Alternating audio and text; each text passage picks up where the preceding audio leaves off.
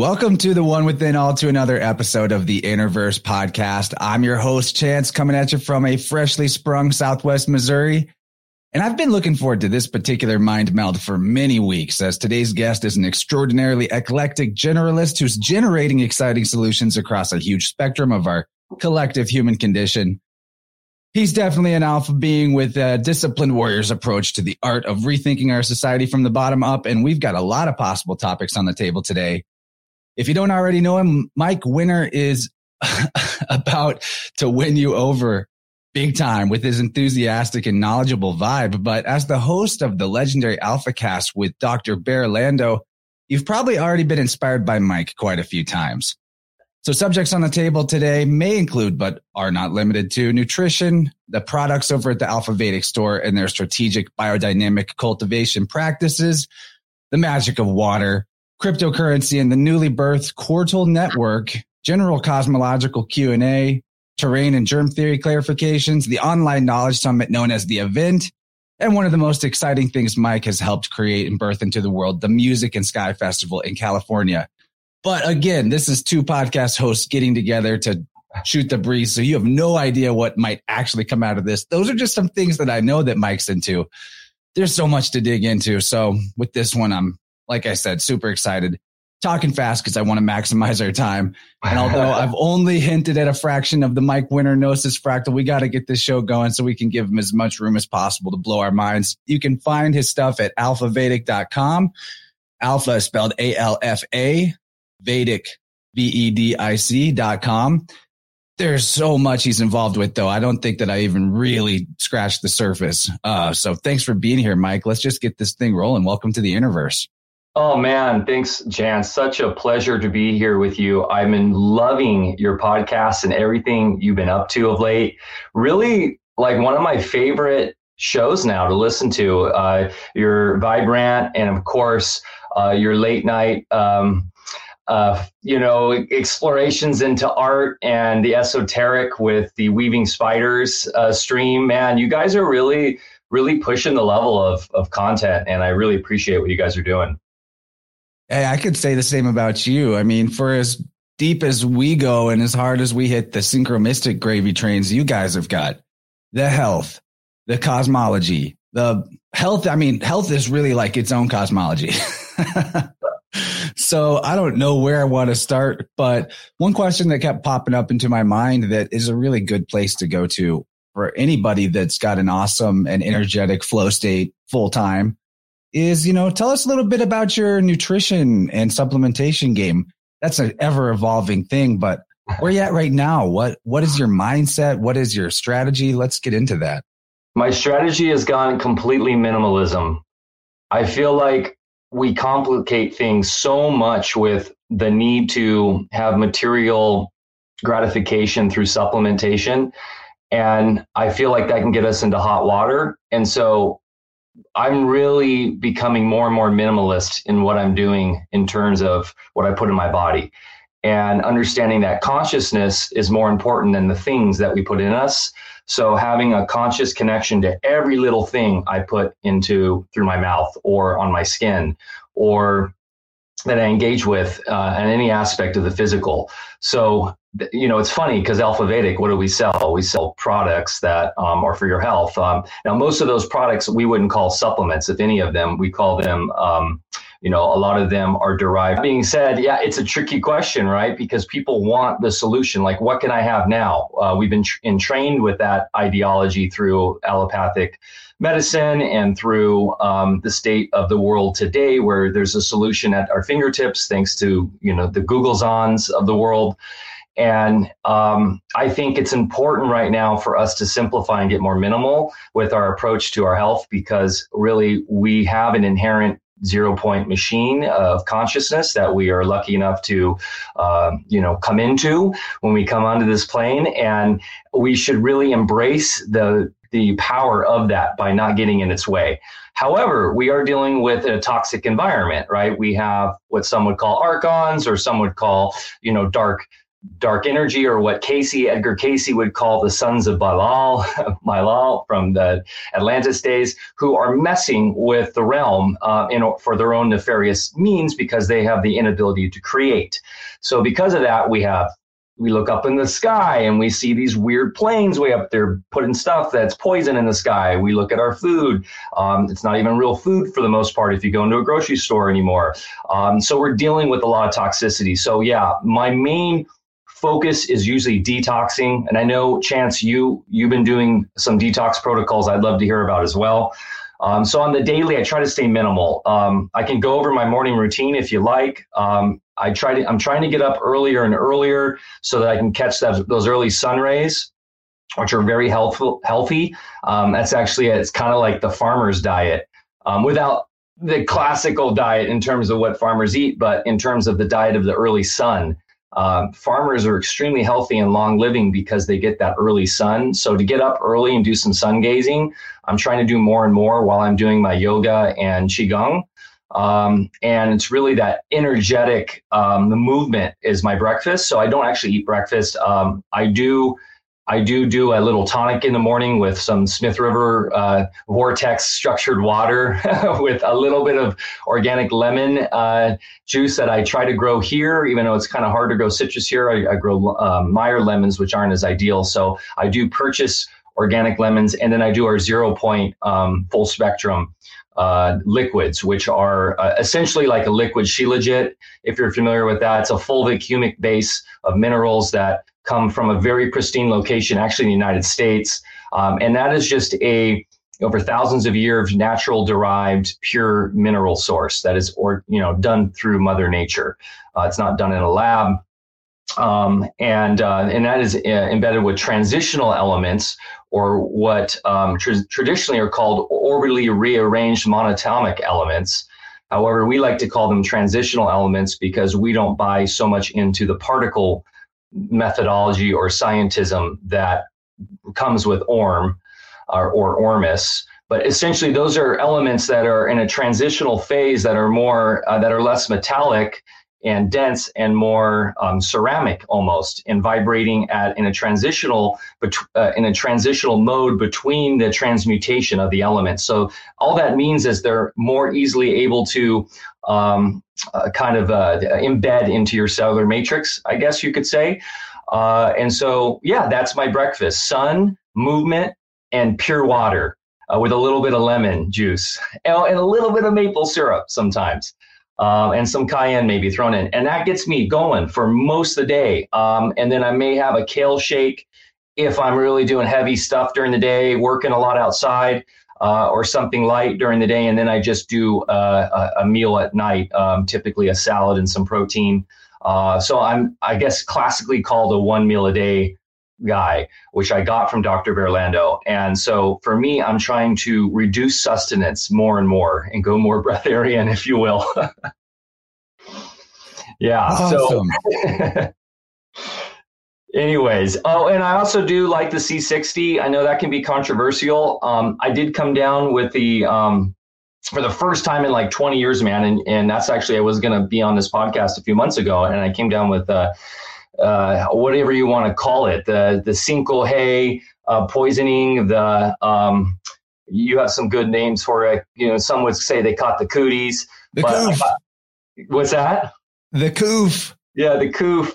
It was weird. It was anomalous. It hit me hard. It happened to me a little before you too. I'm glad we're getting into this. It's actually feels like appropriate that we got to have this conversation after that, because it will help us talk about some of the alternative cosmological aspects of our life fractal, of our body as a reflection of the universe. And this idea of germ theory is really something we haven't explored on the show enough compared to maybe some other podcasts out there, and what alternative ways of looking at it might entail.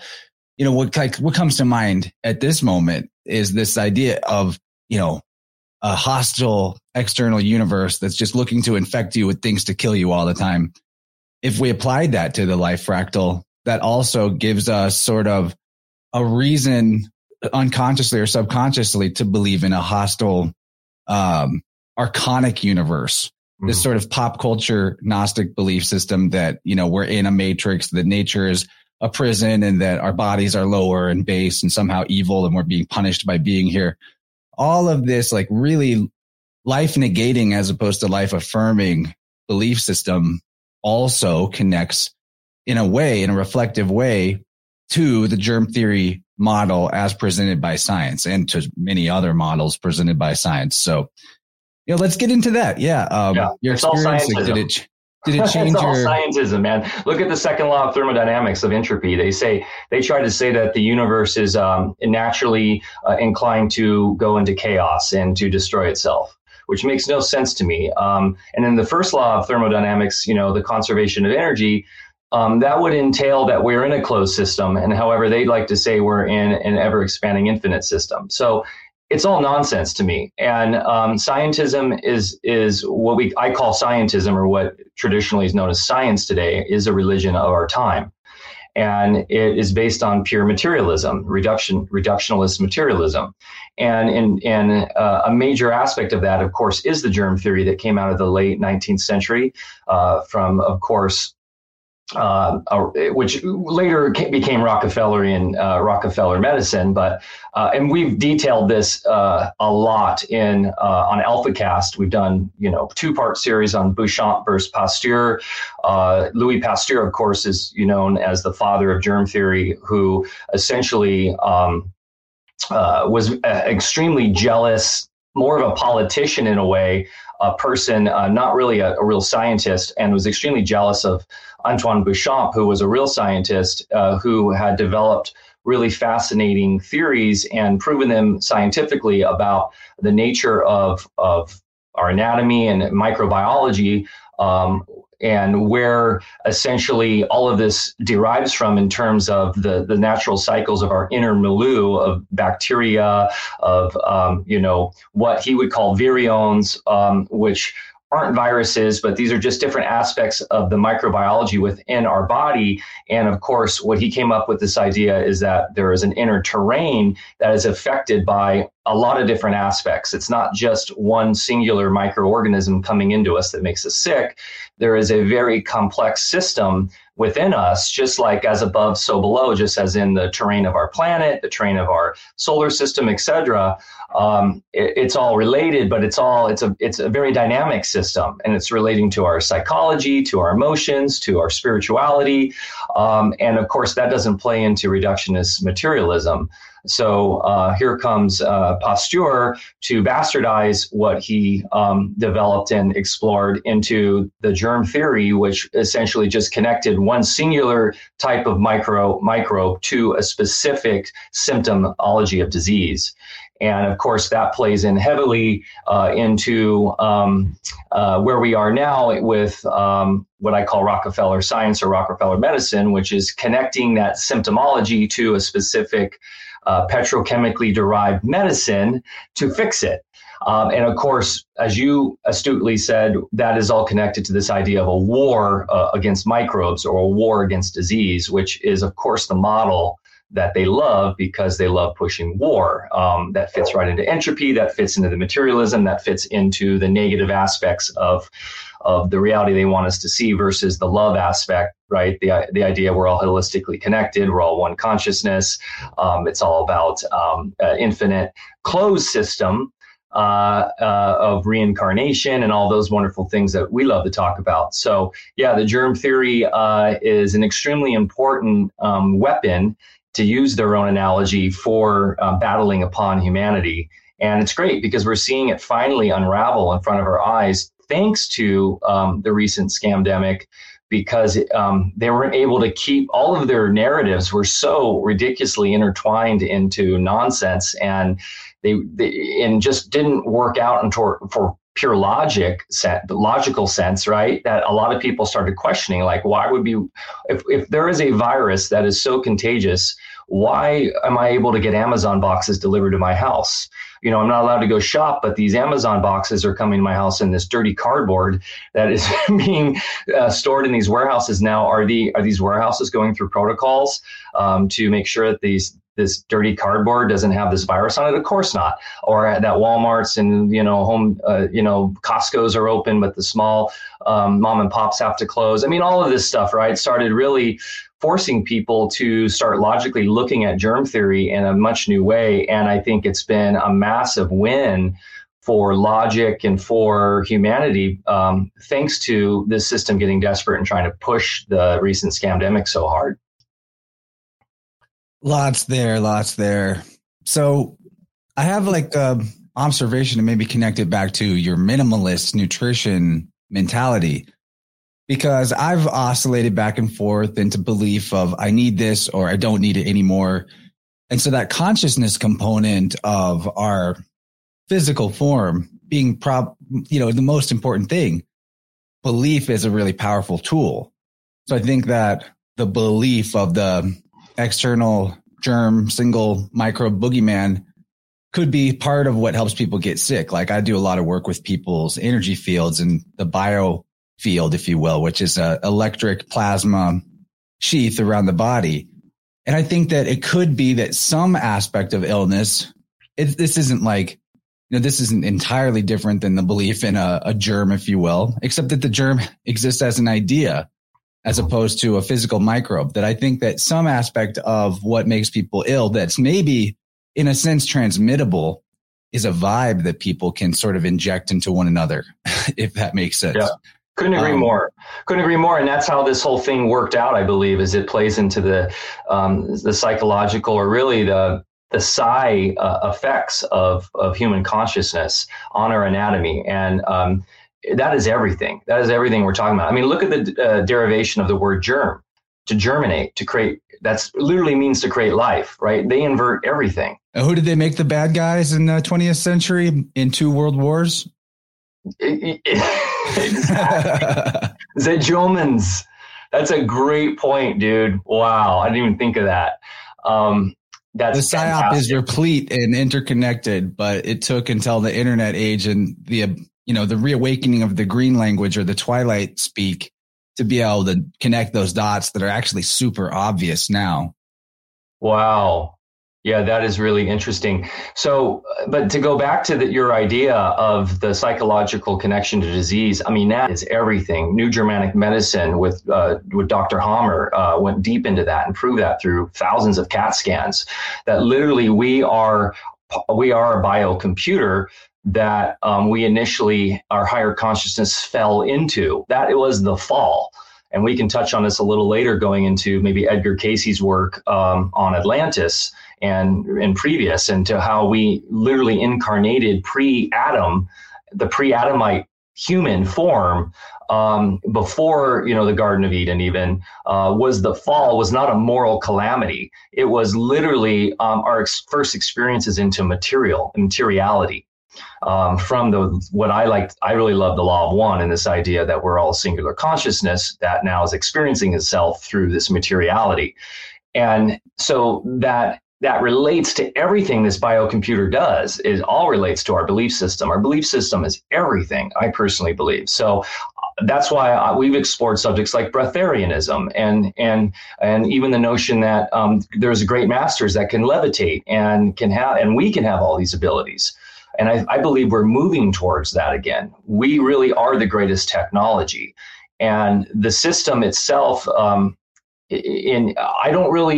so you mentioned this notion of pop culture Gnosticism, right? This idea of the archons or the grays, and it's very popular in ufology and everything. And I think that is really fun. I think that's really fun to go into. And some people go, fun? That's freaking crazy. You say that's fun. That's scary. No, it's fun. It's fun if you're not easily ruffled or scared, if you don't worry about boogeyman, because you do have that innate knowing that all life force energy is one and all consciousness is one, then whatever archonic thing is out there, if that exists or just is conceptual, it must and has to be a part of what we are in our most supreme innermost being. Exactly. Exactly. This is all just higher consciousness exploring materiality and different levels of materiality. And so it gets rich. It gets rich in detail, but also I think we overcomplicate everything. I really do. I think it's actually pretty simple.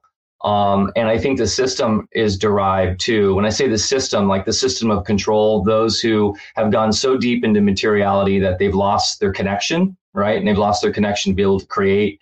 They've kind of given away their original source connection. And those ones, they can still, like Billy Gates of Hell, he could still reconnect, I believe, to the higher source. Like there's no one here that is on this planet, whether you believe in NPCs or not. And that's an interesting topic I'd love to get into as well. The whole notion of NPCs and related to the simulation and all that stuff. But I believe that we all still have that tether to source, no matter how dark of a path we go. And that's why we reincarnate and we can level up or level down.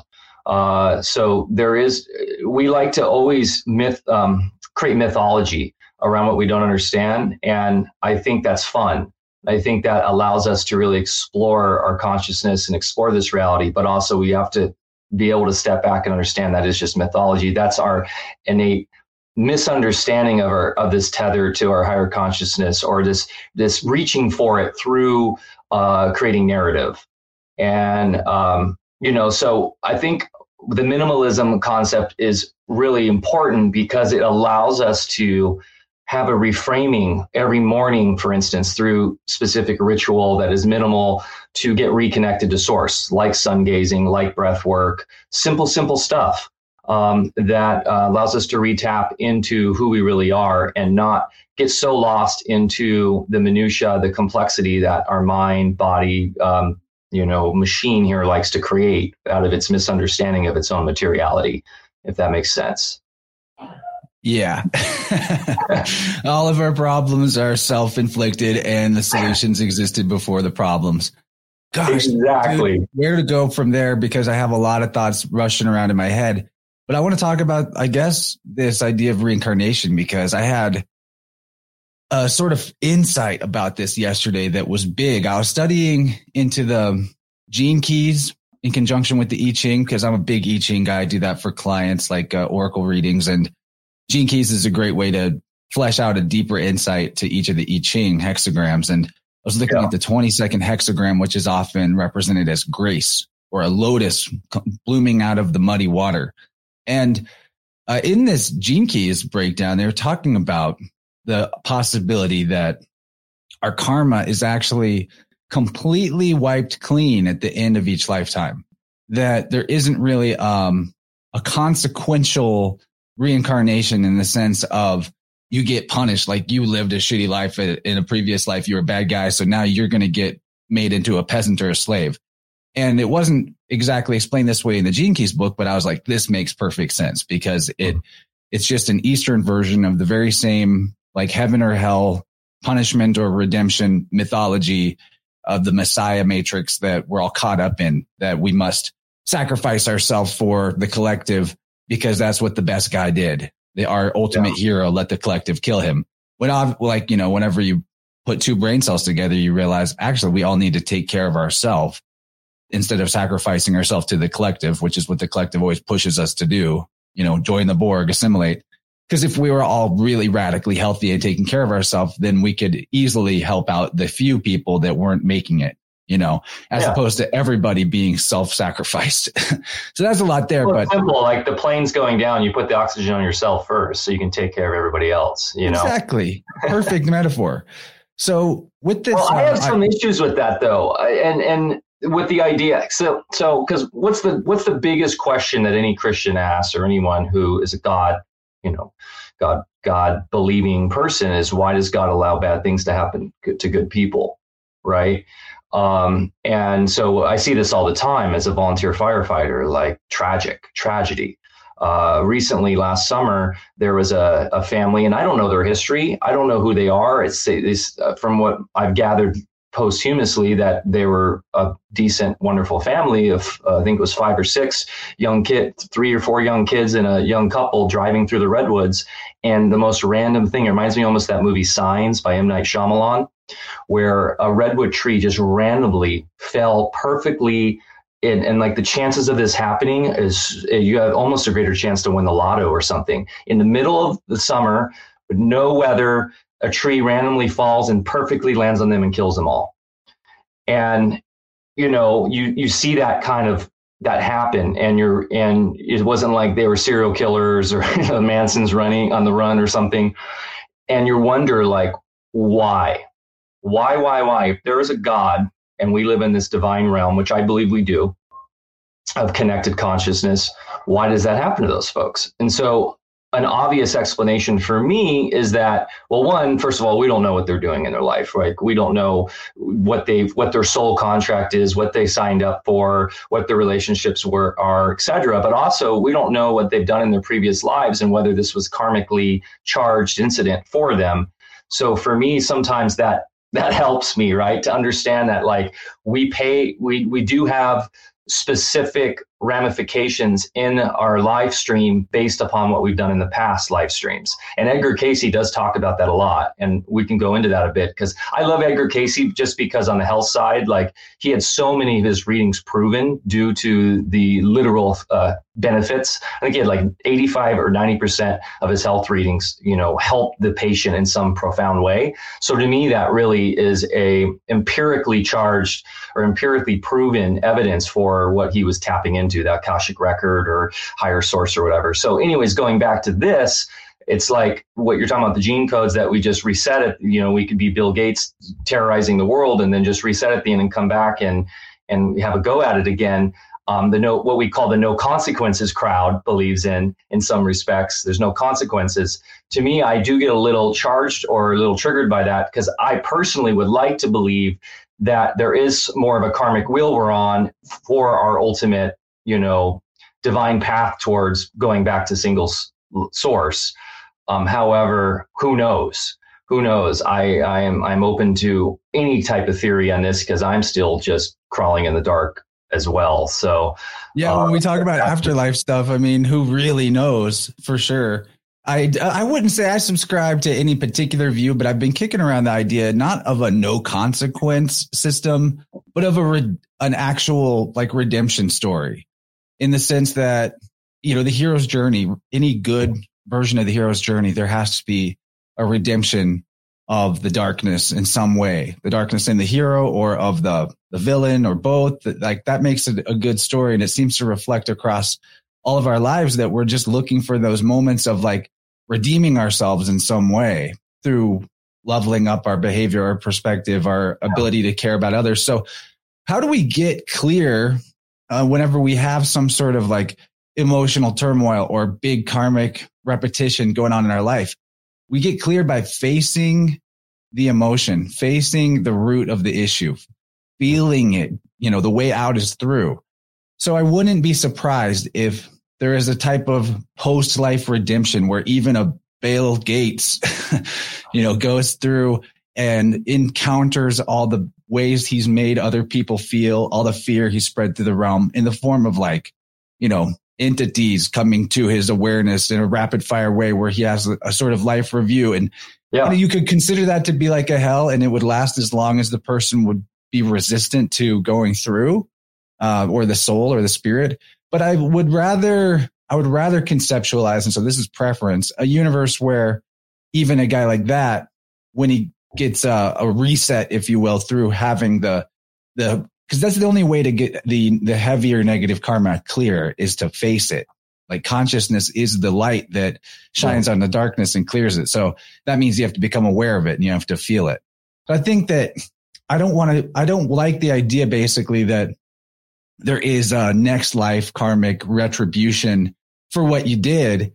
I'd rather that it kind of all got wrapped up and dealt with in the astral plane, however long that takes, in a place where time isn't really the same anyway. Because otherwise you're able to use that belief to say that, like, you peasants out there deserve your fate. And that doesn't work for me. Yeah, no, I agree. And I totally see that. In fact, we were going to have a friend of Dr. Lando on AlphaCast, who I'm blanking on his name right now, bummer, who was basically a hitman. And he's written a book about this. I think they've even made a movie maybe about it, but where he has a near-death experience. He does the life review, sees how his actions in that life were so terrible and against, cosmic law and, the moral code and all that. And he actually has a chance to come back. What is his name? And he comes back to tell the story and writes the book on it and everything, and has now totally changed. That's what I'm talking about. He went to the astral and got his little redemption moment, Yeah, that makes a lot of sense to me. And I agree that, for me, it's always then, why are there poor, starving kids in Africa? And so what the response, if you don't go on the karmic, the karmic side, the response is, well, they chose that. They chose that specific existence on this more physical, dense plane to have that, to go through that challenge. Yeah, let's just say like the light aspect of what our soul grows through doesn't get reset or lost or made clear. Just the illusory densities are cleared by the light of consciousness and source when we're in the astral.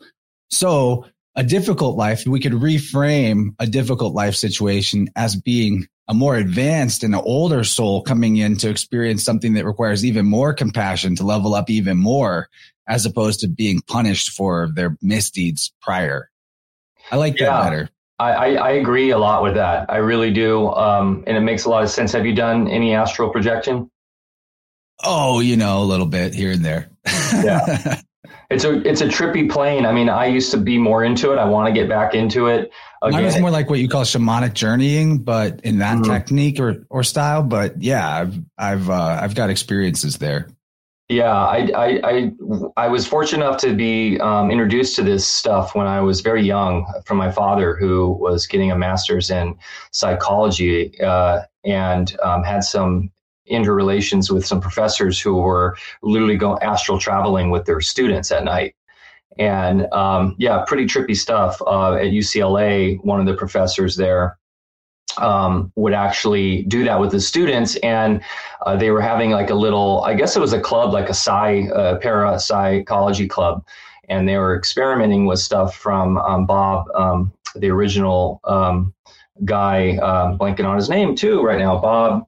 It'll come to me in a second. He was like one of the initial early innovators of astral projection in the United States. And they have a whole, place you can go and learn his techniques and everything. I've talked about a bunch on AlphaCast, but basically with these techniques, you can initiate astral projection. And this guy, this professor, even one of his students was in a really gnarly motorcycle accident and was going to lose his ability to walk, or at least one of his legs. And the professor went into the hospital room and I guess went astral projected into the body, found where a lot of the damage was able to essentially reconfigure some of the torn tendons and things and help him heal so that he could walk again. So these are the types of powers we have and the type of spirit science we need to move towards, and what I love talking about. So in terms of getting out, even I got caught in a trap there, Chance, talking about the karmic loop and getting stuck in the materialism of it and forgetting how powerful the astral realm is and the afterlife and everything that can happen there versus the lessons we just need to learn here. So, yeah, I'm in total agreement with you on your perspective there. And I think that makes a lot of sense. I do still, and you brought up an interesting idea, the idea of an old soul. And I wonder about that because Casey traditionally said in the 20th century that a lot of the chaos and also a lot of the genius that was happening then, if you looked in the 1900s and even the late 1800s, was due to that there was a great majority of the reincarnations were coming from Atlantis. And the Atlantis mindset was very ingrained in a lot of duplexity. It's not like, the Atlantis mindset is very interesting because you had, I guess, two divergent factions. You had the Law of One, or the Sons of the Law of One, who were more tapped into source and the original incarnations from spirit. And then you had those who were more, quote unquote, fallen towards materiality, or the sons of Baal. I always say the name right. Baal, right? Which turns into Baal, and that whole, where we are now. They've been balling for a long time. They've been balling. And so it's interesting because those have reincarnated in the 20th century, and there's the notion of eugenics was really big in Atlantis time, and a lot of this more supposedly nuclear power and all these things that they had during Atlantis time, which I still wonder about personally if that's even real. But that being said, these were quote unquote like old souls. But now fast forward to now, I think our generation, I'm a Gen X. I think Gen X and maybe millennials are the last of those Atlantean reincarnations. And now we're moving into a new epoch that's really exciting because I think we're actually having new young souls. And I don't know where they're coming from, but there's been some research and stuff done with some friends of mine, like Dr. Edith Ubuntu Chan, who's talking about like these kids that are coming in now, these children. These are fresh souls that have never incarnated in this realm before. And they're coming here now to bring us into the new epoch. And to me, that's like really crazy, exciting stuff and very interesting. Yeah, just think about how powerful sprouts are versus letting the whole plant grow in terms of what they do for you nutritionally. No, totally. Yeah. So I don't know if anyone's familiar with Dr. Edith Ubuntu Chan. You should have her on Interverse, dude. She is a fascinating person. She's a classic Chinese, medicine practitioner. But I don't want to talk to her just for that reason alone. Yeah, but she's gone deep. So she did a 5-day darkroom retreat with Jasmuheen back in early 2000 teens in Thailand. I don't know if you're familiar with Jasmuheen. She's a pretty well-known international breatharian. But in this 5-day dark room experience where it's just pure pitch black, it's a sensory deprivation experience, basically. She started tripping out. Once she finally was able to get into it, and like day 2, she got all this crazy energy and couldn't sleep and was just basically having a total psychedelic experience. And she had never planned to have kids. And that's when she first got her first messages from her future child, who was coming to her from space, basically, she says, or the cosmos, that he was going to come to her and she was going to birth him. And he was a new soul of all this group of kids that were coming, these new spirits, these new souls coming to essentially initiate us into the new epoch, that Steiner, Rudolf Steiner talks about happening right about now. And a lot of these mystics talk about, and we of course have the classic age of Aquarius and all these ideas. So very interesting story. And I want to start researching this more, or at least engaging with more people talking about this, because I kind of see it I do see it in my own kids. I have a 10-year-old and 8-year-old boys, and they are very unique. They are like this spark of consciousness that is not me at all. It's hard to explain. They are that sprout of new thinking, and they don't play in fear. Like, they laugh at war. They think it's stupid and they just play with it and they engage with it. And it's funny, actually, my youngest believes he was a reincarnated soldier, or he was in World War I, and he knows where he was shot and he has a scar from it. So he's very much actually super obsessed with World War I and the Civil War too.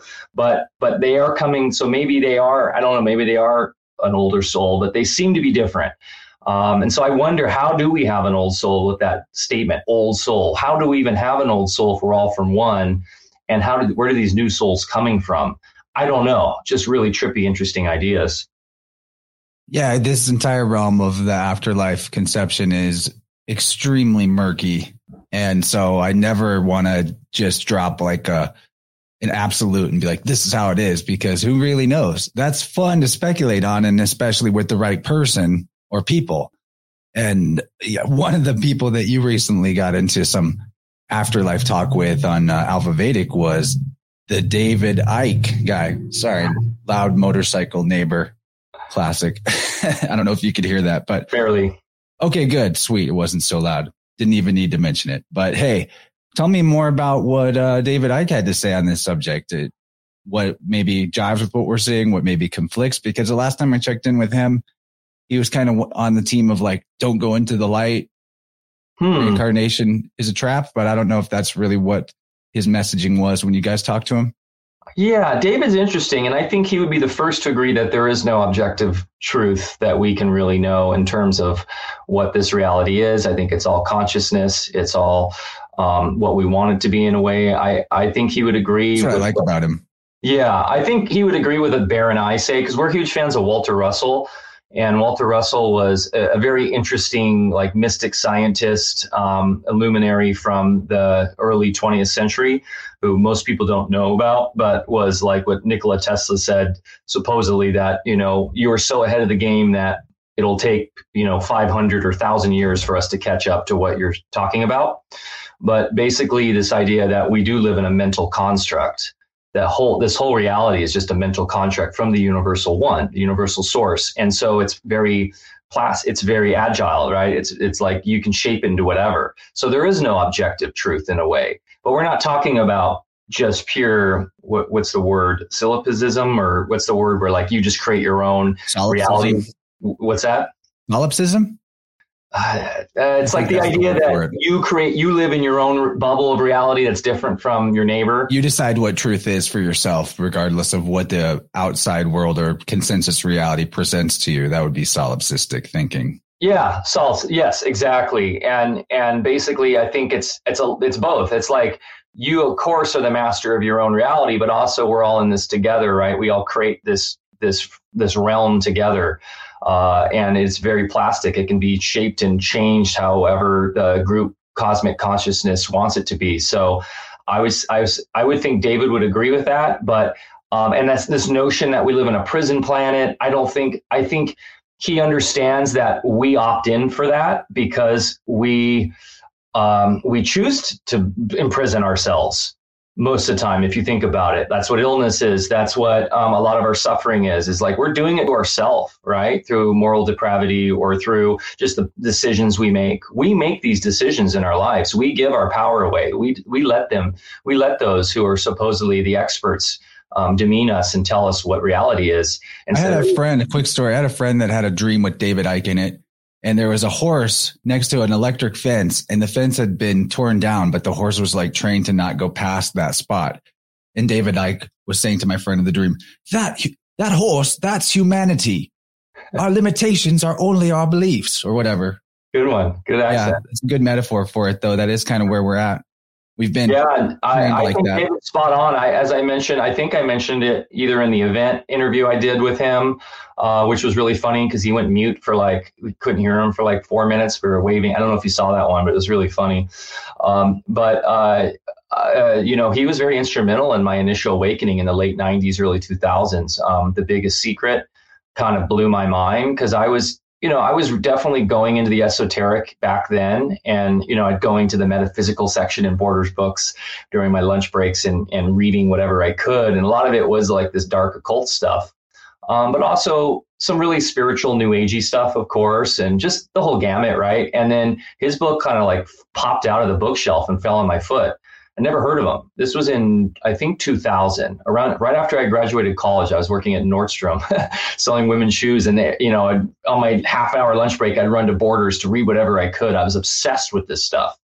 And so that reading that book, I became obsessed with David Icke and the idea of the reptilians and all that, because that was relatively new to me. And it made a lot of sense. So I think David has been a pioneer and he's taken a lot of shots. And of course, in our scene, people are quick to throw the controlled op, title to anybody these days. And I definitely don't think that about David.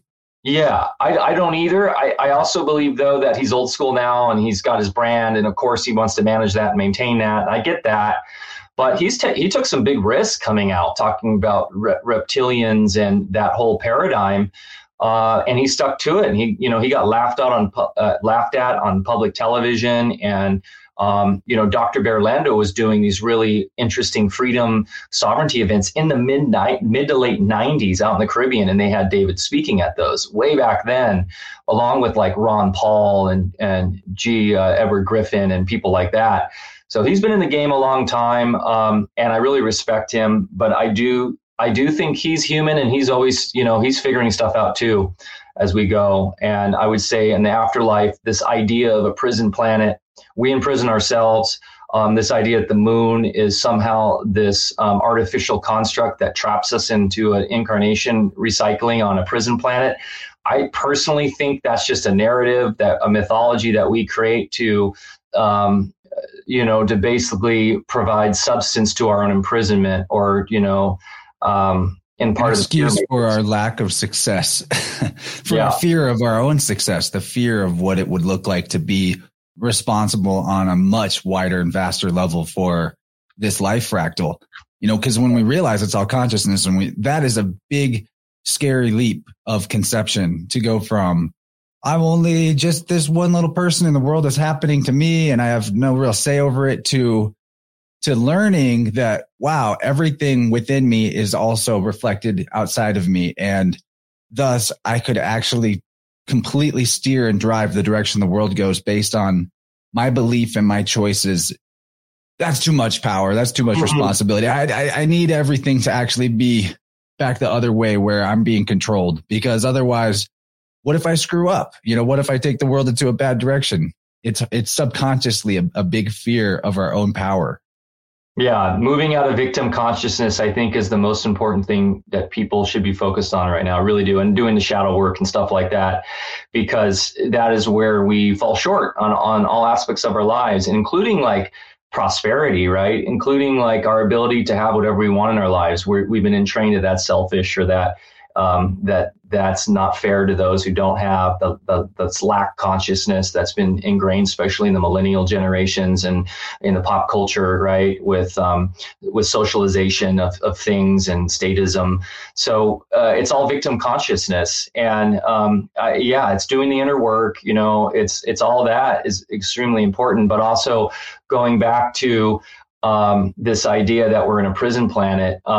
That plays perfectly into the whole psi notion that we have no control over things, when there's been hard science that's shown opposite of that. Dean Radin, if you're familiar with him, with the IONS, the Institute of Noetic Sciences, they've literally done psi experiments for decades now, showing that our mind can control and shape materiality, and even the past, which is trippy. We just did a really interesting show on how our minds affect the past and really what this reality is in terms of the past. And it gets quite profound when we start to realize that even time is related to our consciousness and who we are. And you're right, there's like an extremely I guess for me, uplifting notion of that it's all on me. But I think for a lot of people that haven't done the work, that are just waking up to this, that can be very terrifying. Yeah, dude. Like, I think maybe with the time and the past deal, that what we are looking for is what we find. My dad's a professional treasure hunter, and he finds things that way, like intuitively. He thinks maybe he'll find some Civil War relics in this place that wasn't necessarily on the history books in terms of troop movements or encampments. And he'll find stuff where he believes he's going to find it. And that's a small anecdotal example, but I really think maybe the idea of healing our ancestral timelines that is constantly bandied about with energy healers and that type of thing could very well be healing our perspective on who we think our ancestors are. And really the only warfare that exists in the world is worldview warfare, because that's what allows the world to be shaped into the semblance of a prison planet, the semblance of external controllers or parasites or middlemen having power over us. And so believing our ancestors were savage and they lived in the dark ages and everything was war and death and pestilence and famine, and it's their fault because they were so uninvolved and evil or stupid, that affects who we think we are majorly. There's a feedback loop between past, present, and future, but the only one that actually exists is present. The past is just as in flux as the future in some ways. Our ancestors are in the future in a weird paradoxical sense if we collapse that and really balance the middle point between these poles of past and future. But oh wow, I love that. Our ancestors are a projection of who we're going to be in the future in a weird way. And I've been talking about this. Exactly. That makes sense, right? Yeah. This redactive editing of quote unquote history is real. And we talk about it, in terms of the, what's it called effect? I'm having a big brain fart there. Yeah, Mandela or Mandala, right? Mandela. very similar right there. Very interesting. It is all fractal, but yeah, we are essentially editing our reality, past, present, and future, and every nanosecond, collectively and individually. And that all relates back to the mind construct of what this reality is. And so, yeah, that's really interesting that who we project us to be also changes the past. And that can explain a lot with this whole theory of Tartaria, the mud floods, all this stuff, which I don't totally buy a lot. Why that's evolving so fast and so much is happening so quickly. Yeah. Area of research. It's wild. And so it's a self-fulfilling prophecy and also I think because of the internet, I've been talking about this a lot, because really for me, time is memory. Like, especially because we live in, this is a human consciousness experience realm, right? Like, that's how we relate to it. That's, just to simplify things. So how do we relate to history? It's what we remember, what has been written down. But most history is, we know is written by the winners, by their memory of it, or at least their editing of it. And so, but I also believe that if what we choose to remember, what our memories will be, will start to shape that, as you're mentioning with what your dad is doing, which is really interesting. So, yeah, these are really, I love these topics because I think it really opens up, once again, to the power of that we are the divine creators of our reality. And it's really where we put our attention is what matters most. So we need to be really conscious of where we put our attention, because with every thought, that is an initiation of an electrical stimulus into this reality. And so when you and I right now are collecting these thoughts together and creating this show, we are literally creating reality right now. I mean, it's very obvious, right? But what does that really mean for us, and how can we harness that to our benefit? I think that's why I get really excited about where we're going, because not only the Dean Radins and the more academic people who are understanding this, that we redactively change reality, or that we have precognition and all these things, and the parapsychology, research. But beyond that, what we're just doing on these podcasts, and because of the internet, with the Tartaria research, for instance, or flat Earth and all this stuff, is that because we're more connected now, thanks to the internet, I believe that's the early stages of us psychically getting reconnected, and then being able to essentially do what I think they were doing in the second epoch, or first epoch of Atlantis, where they were using these mind technologies to shape the realm and not physical technologies. And that's why, I think we don't see a lot of the remnants of their technology, because I don't think we understand what their technology was. But two, also, I think they were acting on whole different planes of existence that weren't even in this physical realm. And I think that's where we're headed to. And there may be this idea that those who are super aligned with the physical materialism will continue in this materialistic realm that could turn into some kind of hellscape for a while that they choose to go in. And those who are moving forward and choosing through by, opting in, right? Because we do have the ability to do that. Everything is based on what we decide. We are moving towards a more etheric reality, and away from what Steiner would call the eighth sphere, which is the AI-driven metaverse that seems to be very trendy right now from the scientism side. So, yeah, very exciting times. And for me personally, something I'm very passionate about is economics and value systems and what some would, I don't like to say the crypto word, because that seems to really trigger people. And for me personally, I think mainstream quote unquote crypto has been completely taken over. But that doesn't mean that there's not some very interesting things that can be done with reimagining how we base value around what money is, or how we relate to exchanging value. And that's really just exchanging energy. And there's some really exciting things that I've been working on, and that friends of mine have been working on, that I think will really help us move towards that more etheric reality where I see us moving to. Beautiful, man. Yeah, you're talking about your Cordal project, which I'd hope to maybe get into more in the first hour, but I want to let people know that you appeared on the Higher Side Chats back in October when it was a newer launch, and gave a really great breakdown in the first hour about that, dirty word crypto, but that. Well, that was the first time Greg had anyone come on to really talk about it, because so many people in our quote unquote truther realm or whatever, see so many issues with it as a controlled thing like Catherine Austin Fitts talks about and such. But Quartal and what we're doing, I think, is very different and unique because it is so decentralized. It doesn't play in any of the traditional fiat-based centralized exchange realm and all that stuff. But yeah, go listen to that one. I've also done some pretty good interviews with like Sayer G from Green Med Info, who's been a big backer of Quartal. And I do want to do more like metaphysical breakdowns of what cryptocurrency, blockchain technology is, because I think it is connecting us to the Akashic in an interesting way. Well, that's great. That actually feeds right into some of the Akashic concepts I want to talk about in the second hour. And in the last 5 minutes, not of the first hour, no rush. You don't have to necessarily try to compact it all into 5 minutes. If we go a little over, no big deal. But let's tell people where they can find the stuff you're doing, sure. Some of the things coming up this year that they could get involved in the real world, not on screens.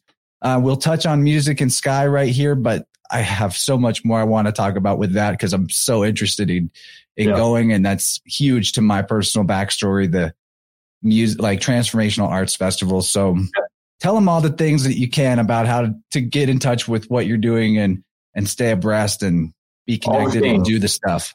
Yeah. So I've actually been really excited about, as you said, working in the real world and not so much on the screens. So I've been doing less and less podcasts and just really focusing on community. We've got it a wonderful with AlphaVedic, alphavedic.com. We are actually about to launch our fully private membership. That's all done in the private. We've through trusts and this whole really amazing lawful setup that you'll be able to join. And then with that, we have meetups and, workshops on the farm and stuff. So alphavedic.com. And of course, AlphaCast is the podcast I do with that. I'm also with Quartal.org, QORTAL.org. We're rebuilding the internet. That's a big claim. So check that out. And that's all about digital sovereignty, but we also relate that to the physical because on there we have like a decentralized Telegram, decentralized groups. People are meeting in the real world based off of what their interactions are on Quartal. And of course the currency and we're working with other folks like Jim Gale, who's the Food Forest guy. I don't know if you've had Jim on the show, but he was so inspirational, man. Okay, so he's developing a new coin called Topia that'll be interfacing with Quartal. That is all food-based backed, stable coin based on the yields out of the food forests, stuff like that.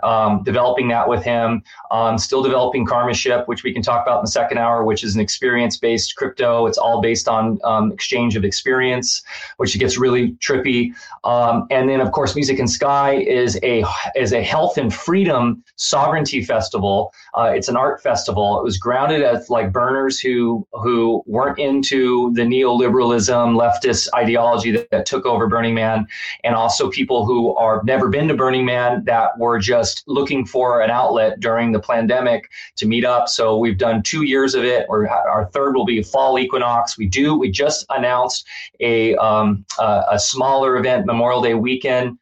East of Ojai, California, in this beautiful location. That'll be a 3-day retreat as a fundraiser for the larger festival. The festival is extremely family friendly. It's very cutting edge in terms of what we do there, from survival workshops to ice baths is like a major focus. It's like our central kind of theme. Everybody gets in the ice bath pretty much.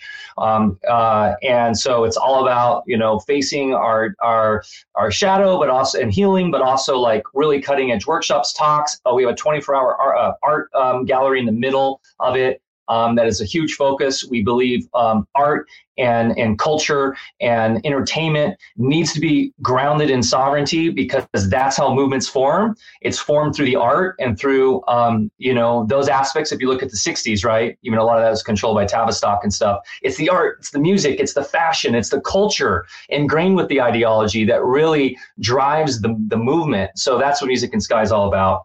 And it really is family. We're trying to make it like the Disneyland. I hate that analogy, but like super family focused festival. We don't have an alcohol. So the anti-Disneyland. Anti-Disneyland. Saying like you bring the family.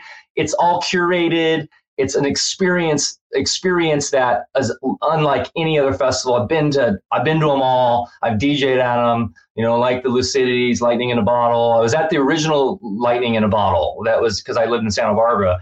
And of course, all the offshoot based festivals and all those things.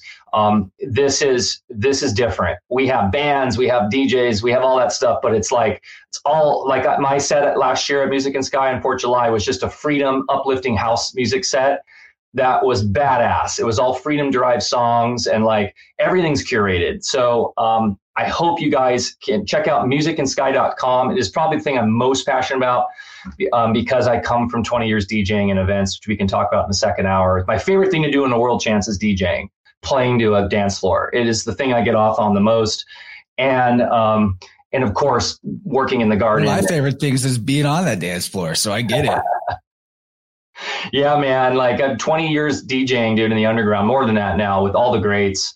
So, I'm more of a house music guy, but I could go everywhere. I love a lot of global beats, keeping it live, dropping in the Police and stuff, keeping it very unique and different, and got really into ecstatic dance of late and doing those kind of sets. So that is what drives a lot of my passion with doing events is having that experience on the dance floor where and now it's great. We have kids on the dance floor with their parents, and then we've got burner types all dressed up, and then we've got people that have never been to an event like this that are from the anarchy, side of things, and we all come together based around one ideal, which is just independent freedom of thought, free thinkers. This is where free thinkers come to express themselves, which was what Burning Man was supposed to be.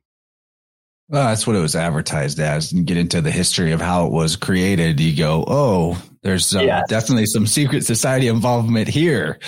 But exactly. But a lot of the people that would go to the burns had a different idea of what they thought that they were partaking in and what their intentions for it was. So it's not like it was all darkness. It was obviously it's a spectrum. But what you guys are creating is what the world needs most. And we need more events like that. It's something I aspire to do in my future when the resources and time and experience line up well for me, and the connections, most importantly, the serendipitous connections to other people who can make it happen. And I don't think it's far off, but okay. So before we go, be at the next one, I'm going to make it happen. Oh, I'm going to be there. I was I want to be there earlier in this talk, but now I'm no, I've decided. It is my full belief and knowing that I will be there. So looking forward to that so much. One of the great things about those events, I'm kind of rambling now, but is the anticipation of something like that in your near future can pull you through all kinds of muck that you need to deal with because you've always got that excitement building up. Dude, you're giving me that excitement right now. Yeah. But okay, before we go for the first hour, can you just maybe give people off the top of your head, first one that comes to mind, a great episode of Alpha Cast to check out after this? I would go check out the Kelly Brogan one we just did with Kelly Brogan, MD, if you're familiar with her. She goes deep into personal responsibility and victim consciousness, and it is so inspiring. I think it's one of the most important talks right now to really listen to, because this idea of us even being a savior of others plays right into victim consciousness. So it goes into what sovereignty is and what it really means to be a sovereign, soul. And she just breaks it down in a brilliant way. I'm just blown away by her. She's become a dear friend of mine, and she'll be at Music and Sky because she loves to dance. So that'll be fun. All right. Well, people, check out alphavedic.com for all the things. There's so much there that we couldn't have even possibly touched on in the first hour. We'll see everyone else that's subscribing on the Patreon or Rockfin on the other side for continuation of this chat with Mike Winter, where we're definitely going to talk more about the magic of festivals and Music and Sky. We're going to get into this idea of the Akashic and privacy and technology and crypto and our spiritual capacities that are reflected by these technologies. There's so much to do. So we'll see you guys on the other side. Mike, thanks for joining me today. It's been an honor, my friend. Amazing. And I know Dr. Bear is going to come on too. I'm telling you, he's got to go on. You got to go on Interverse. So he is, we'll line him up because he will blow minds. Oh, I cannot wait. Thank you. Okay, we'll see you on the other side.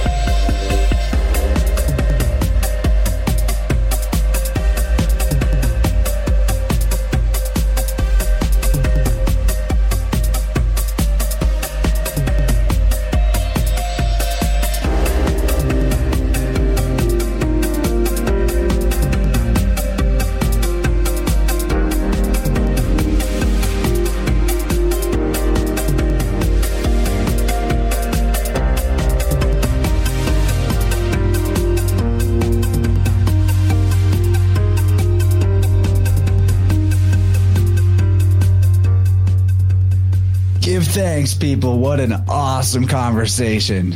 I've been wanting to talk to Mike for ages. We did have him on a Vibrant for a brief time, and, we shoot things to each other online here and there, but the full 2-hour chat was everything I hoped for and more. Definitely unlocked some things for future conversation topics and future guest directions. Checked a few subjects off the list that I wanted to at least broach and explore on Interverse at some point, which we probably need to go into deeper. But first, let's just go ahead and get it out of the way. I got to let everybody know what was in the Plus extension. If you're listening to this show and don't have access to the extended content, well, it's really easy to get. Patreon.com/Interverse or Rockfin, ROKFIN.com/Interverse. Check the links in the show notes for a link directly to the extended version of this episode on either of those platforms. Because if you support me with a mere $5 a month on Patreon or join the Rockfin network to get access to all of the creators' premium content there, you will be able to tap into the second hour of this conversation and every other extended conversation I do here. So it's worth it. You support me help you, and really appreciate you guys that are already doing it. Shout out to Augie, who just joined the $12 tier on Patreon for a year. Much appreciated there, brother. If you're hearing this, thank you so much. So if you do tap into hour 2 for this chat with Mike, winner of Alpha Vedic, you're going to hear more about the how and why of the Music and Sky Festival, 90s rave culture and following synchronicity, slowing technology down and embracing our spiritual capacities to communicate, and more, the consciousness lessons from cannabis, sometimes some hard lessons too, and Mike's Quartal project and consciousness enhancing currency technology, the possibility of the illusion of privacy and true sovereignty, how those two things interplay. And of course, I had to go here because we haven't talked about it before. And I know it's potentially rough, or maybe you're way ahead of me and you're already doing it. I don't know.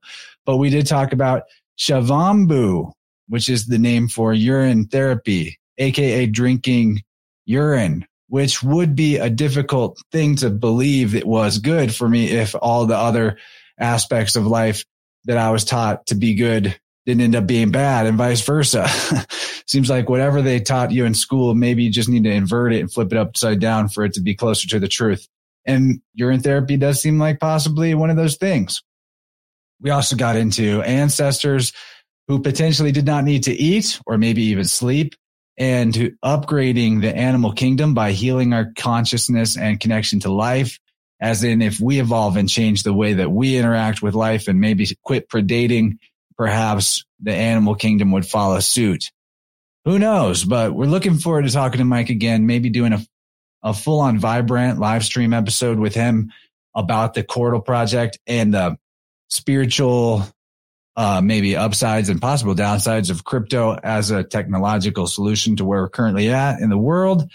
I'm definitely open to that. I mean, I've talked in the past about crypto bad, and why danger, but it's a nuanced subject. I recognize that. I'm willing to go to a lot of different directions with it and explore a lot of different possibilities, because I don't think technology is going to go away. I don't think it's inherently evil.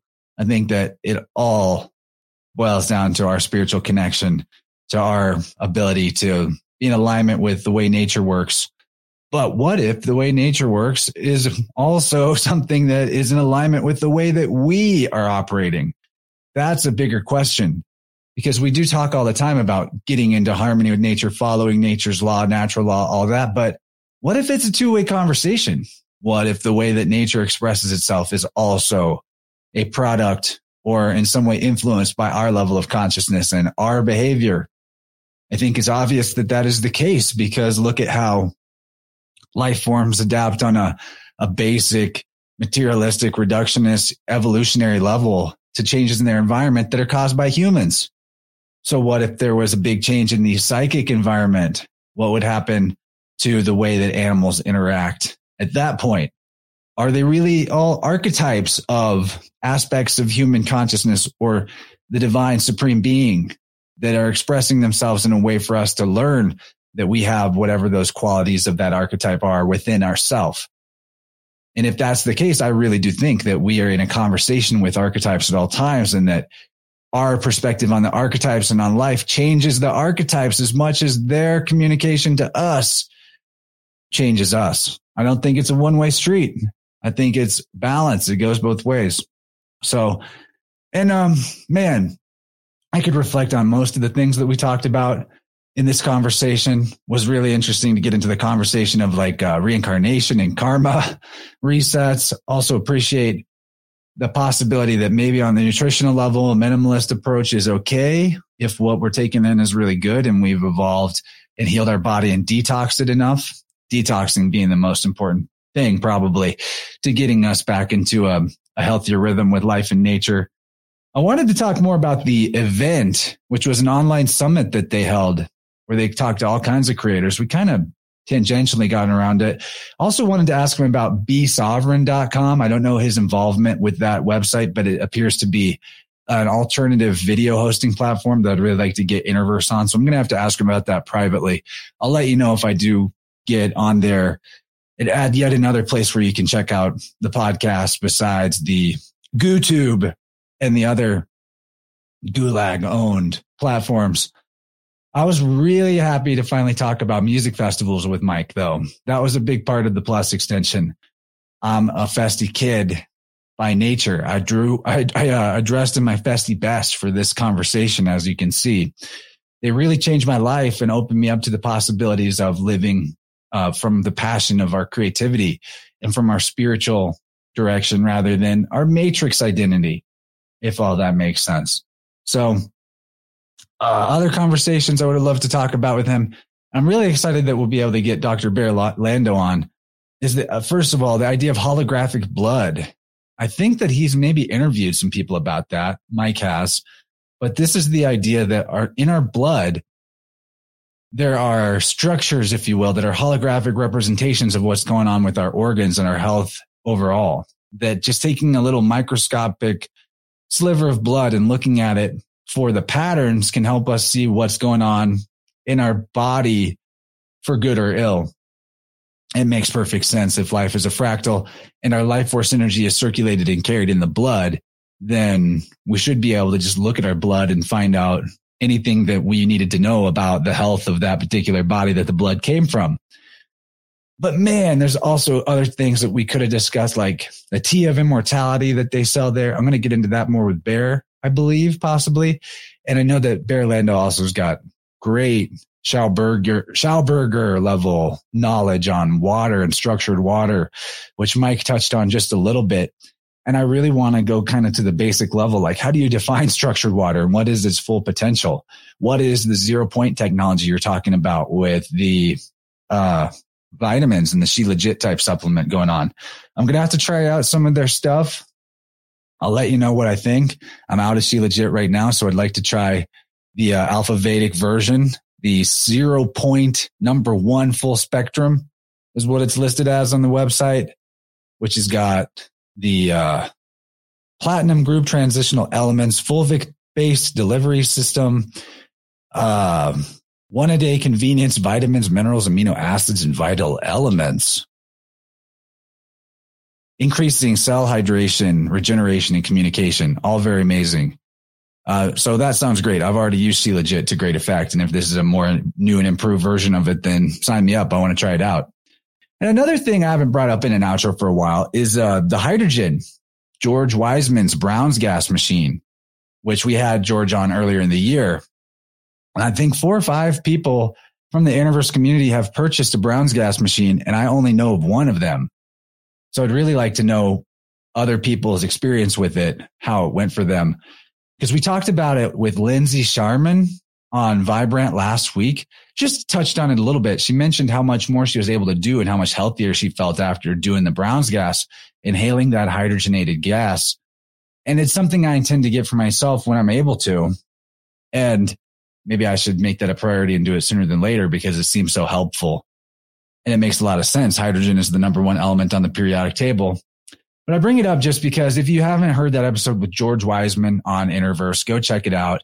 Really inspirational story. Very much a heart-moving kind of heart-wrenching story about the call from the divine that George received that was impossible to ignore to spread the word about this particular brand of healing, this nutritional supplement, if you will, that is hydrogen. It doesn't get more minimal than hydrogen. It's the number one element on the periodic table. One proton, one electron, one neutron, if you believe in those sorts of things. So yeah, check out the link in the show notes too if you are interested in getting an AquaCure machine, because you get a discount if you use my code. This is the very bottom of the list of all the many ways you can support the podcast that's linked in every description of every show. So what else is there? Other ways to support. You can get some great nutritional supplements from Clive DeCarl. Very worthwhile. Even if you're going minimal, vitamin C is never a bad thing to add to your toolkit. In fact, vitamin C and magnesium, if you're doing nothing else, probably those two would be the most important foundational nutritional supplements to make sure you're getting into your body and having healthy levels of. So check out the link to Clive DeCarl's shop. He's got such great stuff there, really high quality. And we do get a kickback. And by we, I mean me, because I do this show alone, other than the different guests each week. But it's all me over here. And I do appreciate your support. You can also get a copy of Spirit World, July's End, the occult audiobook that I narrated for Dylan Sicosio. Very much recommend getting into that and diving into the syncretism gravy contained within that work. Really good stuff. And of course, a way to support the show and support yourself is to sign up for Oracle card readings with me. I just did what I thought was a really good one for the group on 315. So if you didn't catch that, maybe go back. We got into the concept of grace. I kind of touched on it in this conversation because the learning from that presentation really rippled and echoed into my day today, and it makes a lot of sense. So there's always more insights with the I Ching with every hexagram. And I'd love to do one-on-one sessions using I Ching and tarot for you out there. If you would like a little spiritual guidance where you tap in and get some insight from higher self you and higher self me and see what resonates and what helps your life change because of that. And I know that some people have really let me know that there have been big, helpful life changes and shifts from the insights into their own inner world and intuition they can come about from those Oracle card sessions. I believe they're very powerful. I've witnessed a lot of them at this point. Also, you can hit me up for sound healing, aura repair, technician, whatever you want to call it, chakra balancing that I use tuning forks to do. Amazing process there as well. My website has got a page all about it. If you need more information, that'll be linked in the show notes too. But an hour-long session can really help you out. You have no idea what it could feel like to have your chakras fully balanced and charged up and activated. One of my most recent clients actually hit me up with a message on Telegram the day after the session. And he was like, my clarity is higher than ever. I feel like I'm in a meditative state all the time, where he said something like his meditation was really good that day. And my spine feels like a didgeridoo is what he said. And I laughed because I was on my way to go catch a musical show with an artist who played a didgeridoo a lot. So I was like, yeah, didgeridoo it, everybody. Get yourself a sound healing session with me. Hit me up, chance@innerversepodcast.com. And that artist I mentioned who plays didgeridoo goes by Lucid. I play his music on the show all the time. He's been on Vibrant, been on Innerverse longer ago. I saw him over the weekend and he was amazing as always. So I decided, why not play one of his newer tracks for the outro here? Can never really play enough of his tunes. I love him so much. So stick around for the outro. I'm playing this song called Last March by Lucid. If you're watching the video version of the show, you can catch the visualizer, which I haven't made yet, but I bet it's going to be awesome for this episode, like I do every time. And I think I'm ready to sign off. Get ready for another big Vibrant tonight. I'm recording this on a Wednesday. Lots of stuff going on in the Innerverse world. It's just getting bigger and faster and better all the time. Your support matters a lot to me. Thank you so much. Join our Telegram group if you're not already one of the almost 500 people there. Amazing connections going on every day with geniuses who have all kinds of knowledge, expertise, sharing what they know with each other practically all day, every day. Jump in, get in the mix. Thanks for being here. I love you guys. Definitely check out Alpha Vedic and the Alpha Cast and Mike Winter and Dr. Bear Lando. They are pioneers in the field of the new the real new and improved human being, as in going back to our natural state of, I guess, oneness, recognition of the oneness of all life force energy without sacrificing our individuality and our sovereignty. Important balance to strike right there. So yeah, thanks, Mike. Thank you, everybody, for listening. Love y'all. Check out Lucid, linked in the show notes as well. Enjoy it. And I'll catch you on the next one. Strength and love, as Gabriel would say. Bye-bye.